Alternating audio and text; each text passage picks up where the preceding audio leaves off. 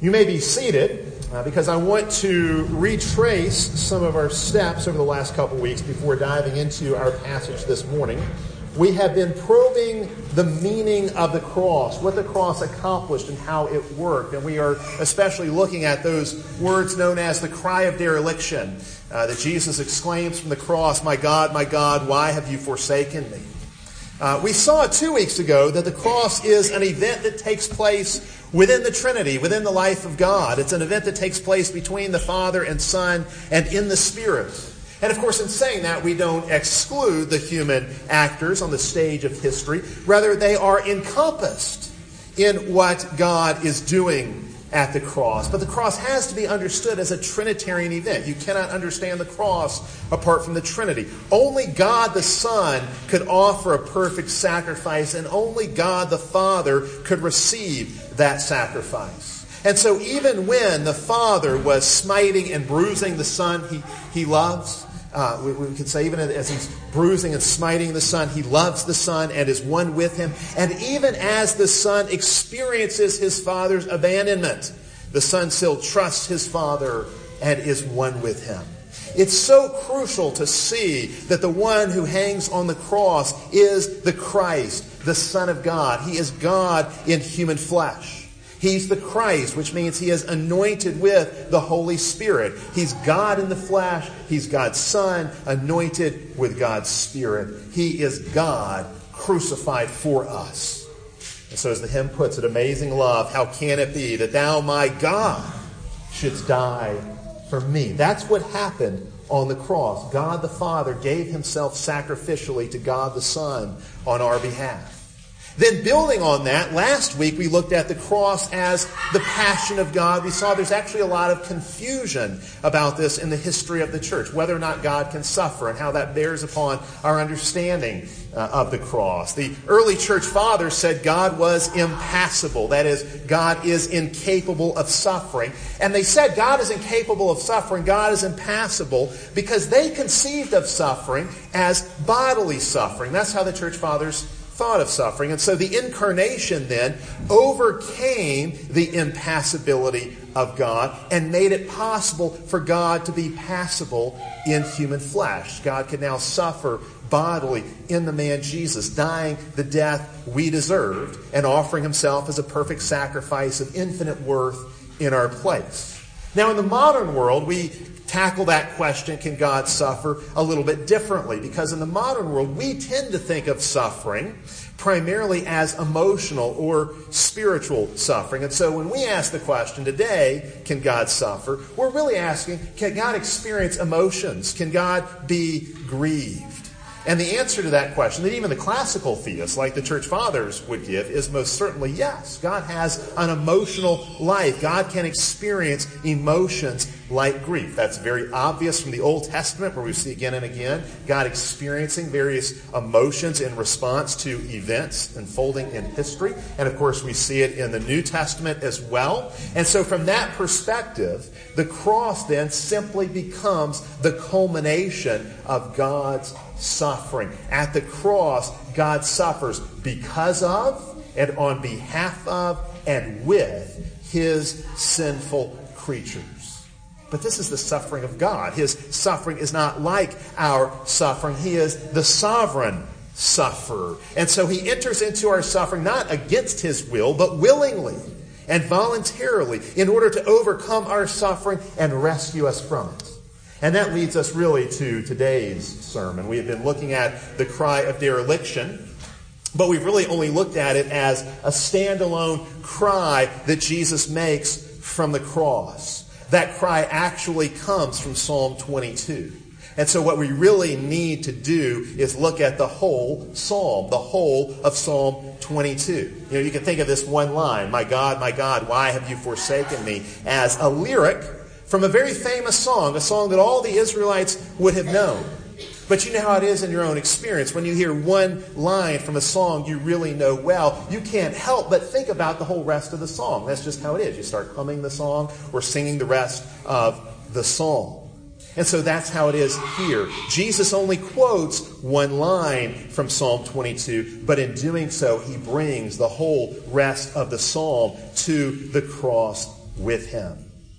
And so Psalm 22, I would argue, is really the key to the whole story Mark is telling here. Psalm 22 really is the key to the story of the cross. And indeed, it shows us that the cross and resurrection are totally inseparable and integrated. You can't have one without the other. In fact, Psalm 22 shows us that the cross and resurrection and the church's mission that follows all go together. And so when we look at Psalm 22, we see not just a cry of dereliction or a cry of abandonment. Indeed, it's not just a cry of faith in the midst of horrific suffering. It is a cry of victory. It is a shout of triumph. And so that's what we want to look at this morning, bringing Psalm 22 and Mark 15 together. Let me pray for us and we'll begin. Let's pray together. Father, we do thank you for your word, and we pray that you would speak to us today. We thank you for your gospel and pray that it would be proclaimed today. We thank you for Christ and pray that his glory revealed at his cross and in his resurrection, would be unveiled for us today. Speak to us today through your Son and by your Spirit, O Heavenly Father. Amen. What is Psalm 22? We read it this morning in its entirety. What is Psalm 22? It is a psalm of King David. And so those words that we find in Psalm 22 were originally the words of Israel's king spoken to Israel's God. But I think David was quite conscious of the fact that his words, the words he spoke in the Psalter, were prophetic of the coming king, who would be his greater son and indeed his Lord. David, I think, has a very deep sense that he's only keeping the throne warm until the true king arrives. He's a throne warmer until the promised Messiah, the true king, comes. And so the Psalms really have to be understood as the prayers of Jesus, inspired by his Spirit, prayed ahead of time by his forerunners like David. You can think of the Psalms as the prayer journal of Jesus, covering the whole range of human emotion, written in advance for him to take up and use when he enters into human history, when he is born as David's son into our world. He prepared these songs for his use 1,000 years in advance so that when he came, if his people really knew the Psalter, they would be able to recognize him as the one who fulfills the Psalms in himself. If they really knew the Psalms, they'd be able to see this man must be the promised king because he's fulfilling all of these Psalms. It's interesting how a number of different Psalms provide the script for different episodes in Jesus' life. So, for example, Psalm 23 is clearly in the background of the feeding story in Mark chapter 6. We looked at that way back. Psalm 118 really provides a template for the triumphal entry in Mark chapter 11. Psalm 110 becomes really the basis of his debate with the Pharisees in Mark chapter 12. And here on the cross, it's really Psalm 22 that shows us what is actually happening. Psalm 22 takes us behind the scenes to see what is really happening as Jesus hangs on the cross. Psalm 22 really shows us the whole narrative arc of this story, the whole narrative shape of Jesus' ministry and especially the cross. Psalm 22 is playing out as Jesus is crucified. In other words, everything that happens as Jesus is crucified is happening according to the Scriptures to bring passages like Psalm 22 to fulfillment. So on the cross, Jesus turns to the words he has prepared for just this occasion. And he shouts out that first line of Psalm 22, my God, why have you forsaken me?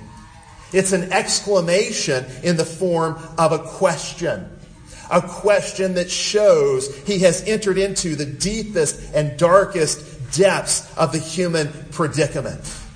Indeed, the Lord of heaven has entered the depths of hell. And there from the depths of hell, he asks the ultimate question. He is suffering, and he does the same thing we all do when we're suffering. He asks, why? Now, this is what that means. Before God answers this ultimate question, he asks it himself. Before answering the question of suffering, he enters into our suffering and so shares our questions. God's Son so fully identifies with our plight, our fallen condition, that even as he, the sinless Son of God, bears our sins, as he endures our God-forsakenness, he is stepping into our alienation from God and making it his own. He is owning our situation, our alienation from God. And that requires him to ask the why question. The Son of God asked God the Father, why? This is a cry that comes from the depths of hell itself. And so we could say, where is God when it hurts? God is right there asking that same question with us in the midst of our pain. Which means that in those times when we are suffering and feeling God forsaken, those times and those places can actually be situations where we can encounter God because he's with us in the midst of our pain. All that to say, you have everything you need to overcome anything you will face, and his name is Jesus. He's been there, he's done it, he's gone through it, he's suffered even more than you can ever suffer. He knows what it's like. He can sympathize with you and be with you in your pain and enter into that pain with you. No matter how low you sink, he sunk even lower in order to bring you back up. Your biggest question in all of life, the why question about suffering, Jesus himself has asked that question. On the cross, we find God is with us even in our most God-forsaken moments. On the cross, God himself asks God, why have you forsaken me? God himself in human flesh with a human voice in the midst of the ultimate human pain asks, my God, why have you forsaken me? And there's great comfort in this, great comfort in knowing that God in the flesh asked the same question we ask. But, and this is where Psalm 22 really helps us, there is an answer to that question.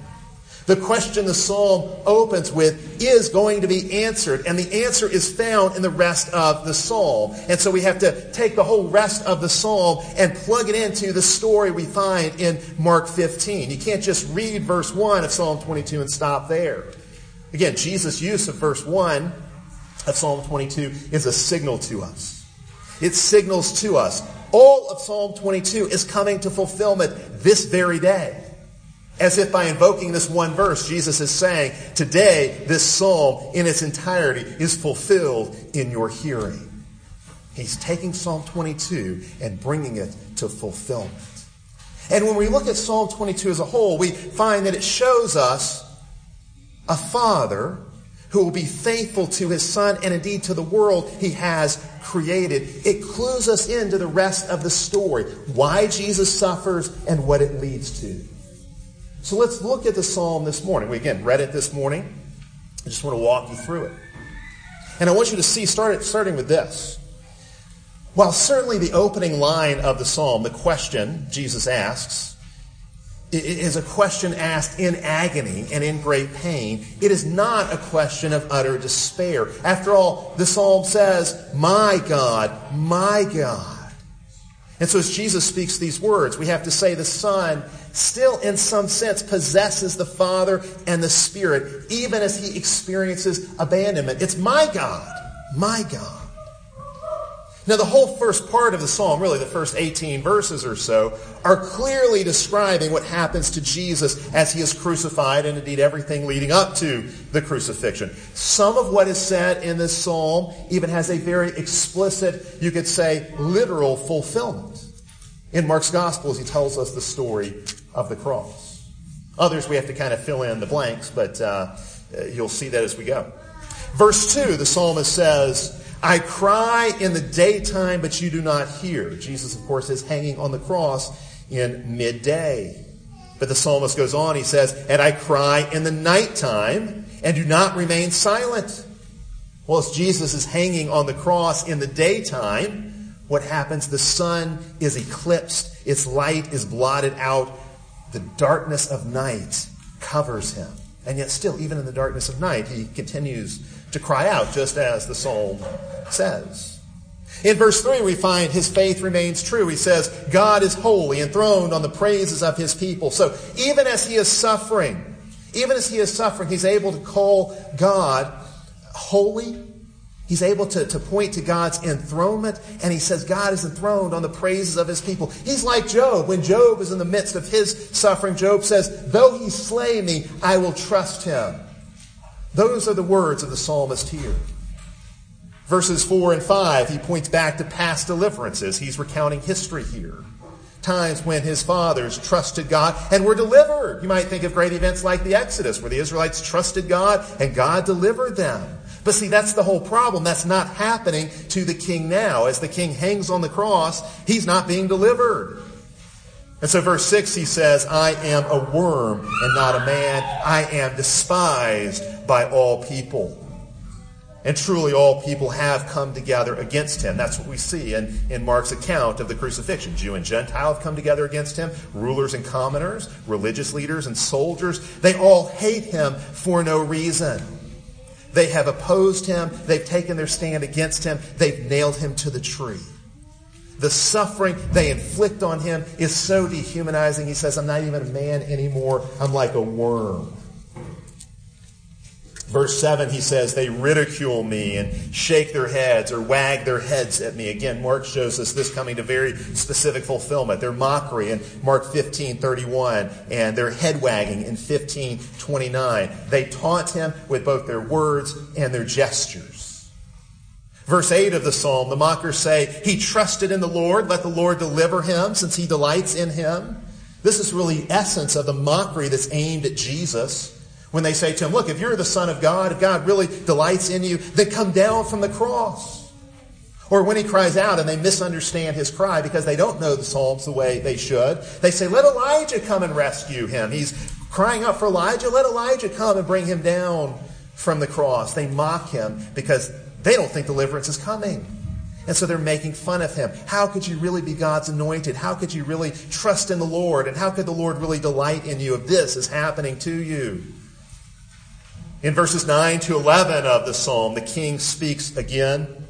He says he has trusted the Lord since birth, even before his birth, really, in his mother's womb. In other words, he has belonged to the Lord even from his infancy. And certainly this is true of Jesus. He grew up in the faith. He grew up trusting his Lord, his heavenly Father, from the time he was conceived in the womb of the Virgin Mary by the Holy Spirit. He lived in a trusting relationship with his heavenly Father. And the fact that his infancy was holy and full of faith means that every part of human life is open to God's work and God's blessing and God's presence and God's salvation. Even infancy. There's no part of human life, no segment of human life closed off to God's working. But now it doesn't seem that's amounted to anything. Yes, God was with him in his infancy, but not now. It says now God is far from him. It seems the God he has trusted from his youth has abandoned him. And so what has happened? Well, verses 12 to 15 go on to describe it. The bulls of Bashan have encircled him, and lions rage and roar at him. These are human beasts, of course, humans acting like beasts who are ready to devour him. See, when humans turn to unjust violence, they're acting bestial. They're no better than the animals. They have sunk to the depths of the animals. Because these wicked men are described as beasts, it means they have, in the words of Romans 1, exchanged the truth of God for a lie. And the worship of the Creator, they have exchanged for the worship and service of creeping things, of creatures. The fact that they're described as beasts here means they have sided with the serpent, Satan, against the seed of the woman. Their beastliness is the result of their idolatry. They've dehumanized the king by the way they've shamed him and made him suffer. But they've dehumanized themselves through their wickedness, through their violence. See, men, especially the king, should have dominion over the animals. That's the original mandate in Genesis 1. But here, these beast men are taking dominion over the truly human one, God's own anointed king. Everything's been turned upside down. The beasts are ruling over the man instead of the man over the beast. Verses 14 and 15 of the psalmist says he's poured out like water. All his bones are out of joint. He says his heart is melting like wax. His strength has been shattered like pottery. He thirsts as his tongue clings to his jaws. He says, you have brought me to the dust of death. See, that's the curse. Death. It's ashes to ashes, dust to dust. Man returns to the ground from which he was made. It's a decreation. It's a total loss of life and life's blessings. That's what the king is enduring. He's undergoing death, the curse. Then in verse 16, we're back to bestial imagery. This time it's dogs surrounding him. Unclean animals have surrounded him. Indeed, this would seem to be the congregation of Israel. This would seem to be the assembly of Israel encircling him and closing in on him to devour him, to destroy him. And then he says in verse 16, in what is very obviously a reference to the cross, a prophetic foreshadowing of the cross, he says, they pierced my hands and my feet.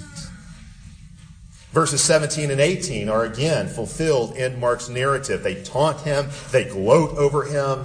He says they divide his garments amongst themselves. Mark tells us the soldiers did exactly that, gambling for Jesus' clothing to see who would get to take it home. He has been stripped and shamed in every way. It is complete humiliation. But verse 19 says, and this is really the beginning of the Psalm's pivot, verse 19, the suffering king says, but you, Lord, do not be far from me. That's what this whole thing has been about. God has been far from him. He says, Lord, do not be far from me. This is another plea for deliverance. He calls on the God who has been far from him to come near, to not be far off. He says, oh, my strength, help me. Here he is, as weak as he could be. And he says, God is his strength. He says, help me, oh, my strength. Deliver me from sword, from dog, from lion, from oxen. And then he says, and here you really see the pivot in verse 21, he says, you have answered me. The psalm opened with a question. Now the psalmist gets his answer. The psalmist has prayed for deliverance. Now those prayers are going to be answered. If the psalmist complained that God was not acting, now God has acted. If he complained that God was silent, now God has spoken.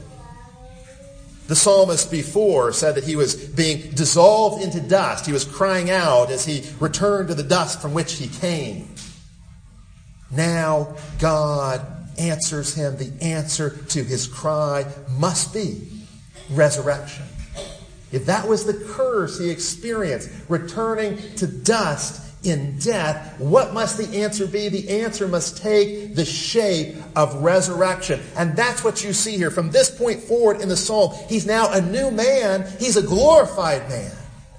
A man who's come back from the dead, stronger and better than ever. And so what does the psalmist do? Well, before his tongue clung to his jaws. Now he says in verse 22, I will declare your name to my brethren. In the midst of the assembly, I will praise you. He's moving from lament and complaint to praise and celebration. And he calls on Israel, the very people who had wickedly encircled him earlier in the psalm. He calls on the people of Israel. And he invites them to join him in singing God's praises. He says, I will lead you in song, praising the God of Israel. And in verse 23, he extends this invitation to the Gentiles, to those who are called God-fearers. Here the Gentiles get to join in with the sons of Jacob. Just as all people had opposed him, now all peoples join with him in worship. Verse 24, he says, God has not despised the affliction of the afflicted.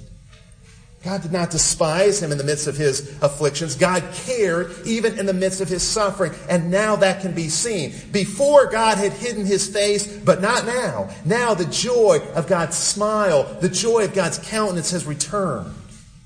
Before, God was not hearing the psalmist's cries. Now he hears and acts. And so the whole situation has been reversed. Psalm 22 started in total darkness. But now we find there's light at the end of the tunnel, and that light is God's own light, the light of the world, the light of God's love, the light of God's glory. And so we go from the psalmist's cry of dereliction to his cries of praise. He goes from saying that his heart is melting like wax to saying, let your heart live forever. See, that's resurrection language. Let your heart live forever. The psalm moves from God being far and silent to God being near and speaking and acting. The psalmist, the king, the son was dead. Now he is alive again. Before he was abandoned and alone. Now he is fellowshipping with the Father and the saints. The wicked had once surrounded him to kill him. Now the congregation encircles him to join in his praise to the Lord. I think Hebrews 5 really gives a wonderful summation of this, really tying together Psalm 22 and Mark 15. Hebrews 5 says, in the days of his flesh, that's in the days before his resurrection into glory, in the days of his flesh, Jesus offered up prayers and supplications. Prayers like those offered in the Garden of Gethsemane. Prayers like Psalm 22 on the cross. In the days of his flesh, he offered up prayers and supplication with vehement cries and tears to him who was able to save him from death. And he was heard because of his godly fear. He was heard. God heard his cries and answered and delivered him. So what does it all mean? It means the crucifixion will be reversed. The cross is not the last word. The crucified one will be resurrected. The condemned one will be vindicated. The abandoned one will be restored to communion. The victim has become the victor. Through his sufferings, he will enter glory. Through the darkness of the cross, light will break out.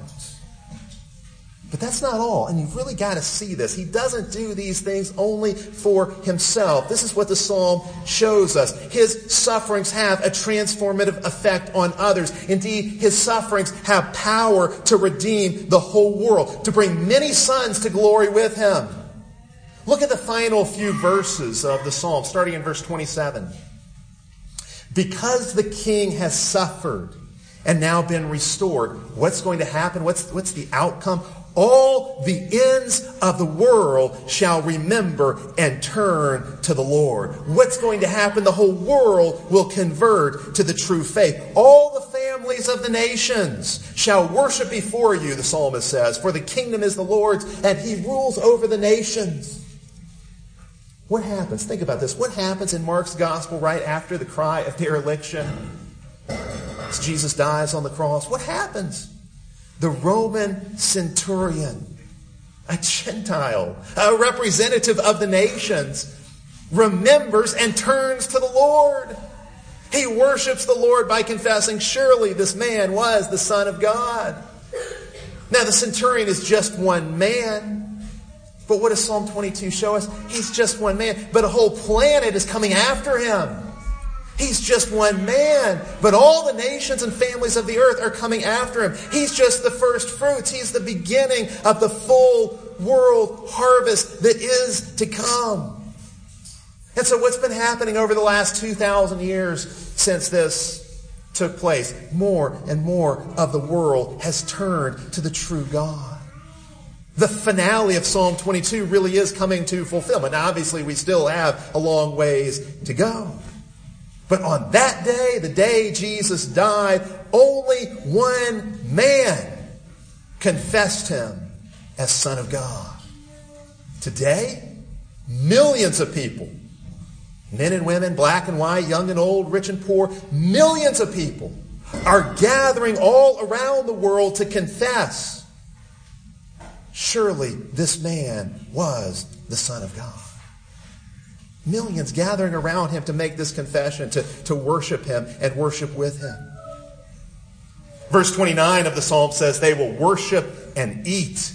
That's again what Christians all over the world are doing today. Worshiping together and eating together at the Lord's table. This glory, The glory of a saved world, of a saved human race. This is the outcome and the outflow of his sufferings. This is the answer to the why question. Here's the answer. Why did he suffer? So all the nations might know. Why did he suffer? So all the nations of the world might be redeemed. Why did he suffer? So that the kingdom of Jesus, established at his cross, may grow to fill the world. The psalmist goes on to describe this. He says the kingdom's going to grow from one generation to the next. Verses 30 and 31 say, one generation recounts this story to the next. They come and declare his righteousness to a people yet to be born. That he has done this. That God has done this. God has acted. And so the nations and the generations will know this story stretches out through time and space to enfold the whole of the world, the whole of humanity into its glory. When you teach your child the Christian faith, to trust in Jesus and repent of his sin, this psalm is coming to fulfillment. The next generation is being told, so the next generation be folded into the kingdom. And when you tell your neighbor or your coworker this story of what Jesus has done, they too are being enfolded into the kingdom of God, what Jesus has done. See, why did the Son suffer and die? Why did the Father leave his Son to die the wretched, accursed death of the cross? So that through his suffering, he could enter into glory and bring many sons with himself into this same glory. Why did he suffer? He suffered and died for the world. To save the world, to transform the world, to convert the world from beast-like God-haters to a people who truly declare God's praises. And the fact that you and I are here today is proof that his sufferings were worth it. The very fact that we are here today proves his sufferings were not in vain. To the question, my God, why have you forsaken me? God the Father finally answers.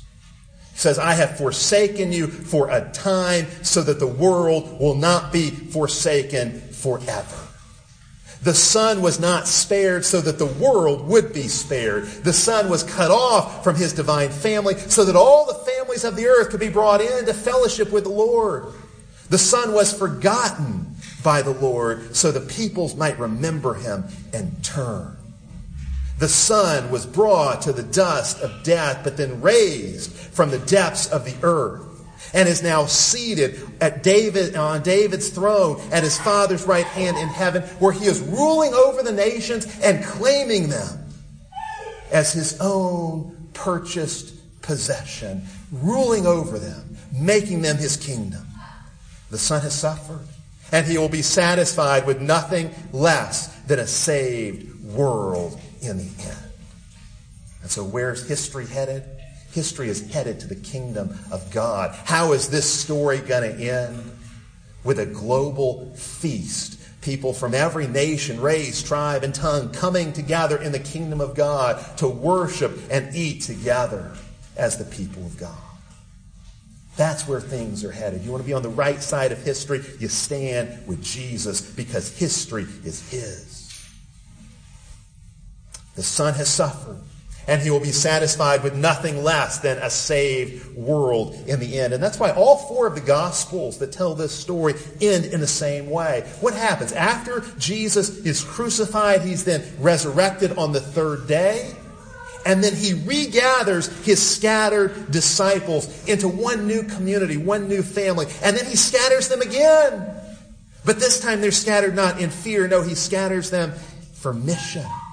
He scatters them in love. That's us. We're the ones he has scattered throughout the world. He has sprinkled us into neighborhoods and classrooms and office buildings where we live and work as his faithful people, where we can declare his praises not only with our words but with our actions as we live sacrificially, as we offer ourselves as a living sacrifice. And when we do so, we become signposts. Our very lives become signposts pointing people to the cross and resurrection as the world's only hope. See, what is God's end game? What is God aiming at through the cross? What is God aiming to do? What does the cry of dereliction from Psalm 22 mean when we hear it on the lips of Jesus in Mark 15? It means God wins and evil loses. It means God will ultimately save a great multitude no man can number from every tribe, nation, people, and tongue. It means God has faced death for us and taken his own curse. So now all the families of the earth can be blessed in him. It means God is uniting peoples from every people group into a new global family full of love and grace. Jesus died so that the world would be flooded with God's love. Jesus died so the whole world would be filled with the knowledge of God's glory as much as the waters cover the sea. The song of Psalm 22, the song that begins with defeat, ends in victory. A victory that comes through suffering. Glory that comes through suffering. The song begins in defeat. It ends in victory. The song begins with a lone man utterly forsaken, and it ends with a world saved and united in that same one man. The song begins with a son who has lost his father and a father who has lost his son. It ends with a father and son together sharing their shared love in the Spirit with a lost world so the whole world can be delivered. This is the meaning of Psalm 22. It shows us Jesus died for this purpose, to save the nations, to redeem the world. He was cursed so that all the families of the earth could be blessed in accord with God's promise to Abraham, going all the way back to Genesis 12. I want you to see this, more than anything, is what our culture is crying out for. The world cries out for this. Our culture all around us, it's so obvious. Our culture is crying out for an integration point, a way to unite people who are different. A way of bringing together different kinds of people into some kind of unity. Our culture is deeply fractured. All you have to do is watch the news to see this, but you don't have to do that. You can just look around you and see it. We need some kind of way to bring an unum out of our pluribus, to get a one out of the many. And I can just tell you, you're not going to find it in a president. You're not going to find it in politics. You're not going to find it in sports. You're not going to find it in vague platitudes about love and about unity and about just getting along with each other. We are looking for something that will unite our diversity. It is found in Christ alone. Only in Christ can all the different peoples of the world come together as one family. Only in Christ can the many be made one. The only answer to our tribalism, our fracturing, is found in Jesus Christ. The only answer to our identity politics is found in finding our identity in Christ himself. What's the answer to our identity politics? Finding our identity in Jesus, the crucified one. He alone can unite us. He alone can make the many one. At the cross, it seemed the triumph of evil was complete. Oh yeah, the disciples thought Jesus had a good run, but now it's all come crashing to an end as he hangs there on that tree, as heaven is silent, as darkness covers the earth. But in that very moment, when it seemed Jesus had lost everything, he was actually gaining the whole world. The cross is victory cleverly disguised as defeat. The cry of dereliction is really a victory shout. It's really a cry of triumph. You know, we like to say, what Jesus did, he did for me. He did it for me. And there's comfort in that, and we should say that. Everything Jesus, in his suffering and dying, everything he did for me. We personalize it. We make it our own. We own it. We put our name into it. Jesus died for Rich. You can say that. You can put your name in the gospel statement like that. But there's something else we need to say just as much. It's this. What Jesus did, he did for the world. And there's comfort in that too, knowing he died to save the world. He lost it all to gain it all back. That's comforting too. But it's also challenging. It's challenging because it's a reminder of what he wants us to do. It's a reminder that we have a mission. A mission to go into every neighborhood, every town, every village, every office building, every school, every park. We have a mission to go into every city, every state, every nation, and proclaim this truth. We're to proclaim the suffering, love, and the glorious resurrection of Jesus Christ, the Son of God and Savior of sinners, the King of the nations. Let's pray together and ask God's help. Father, we do thank you for this glorious gospel that through the death of your Son, you have accomplished the salvation of the world. That Jesus lost fellowship with you, that the human race, all of us who had lost fellowship with you, might gain it back. You are in Christ Jesus, reconciling the world to yourself. Father, in love, you unloaded your wrath on this man Jesus. In love, you raised him from the dead victoriously. In love, you have saved the world, a great multitude no man can number, all through Jesus Christ, our Savior. And so, Father, we ask you to give us faith in him. We pray that you would grant to us to suffer in union with him and that you would make us sharers in his glory. Father, we pray that you would use us to carry forward his mission to advance his kingdom in the world by how we live and how we speak. Oh, Father, do this that Christ might receive what he purchased on the cross, nothing less than a saved world, a saved planet, a saved humanity. This we pray in his name. Amen.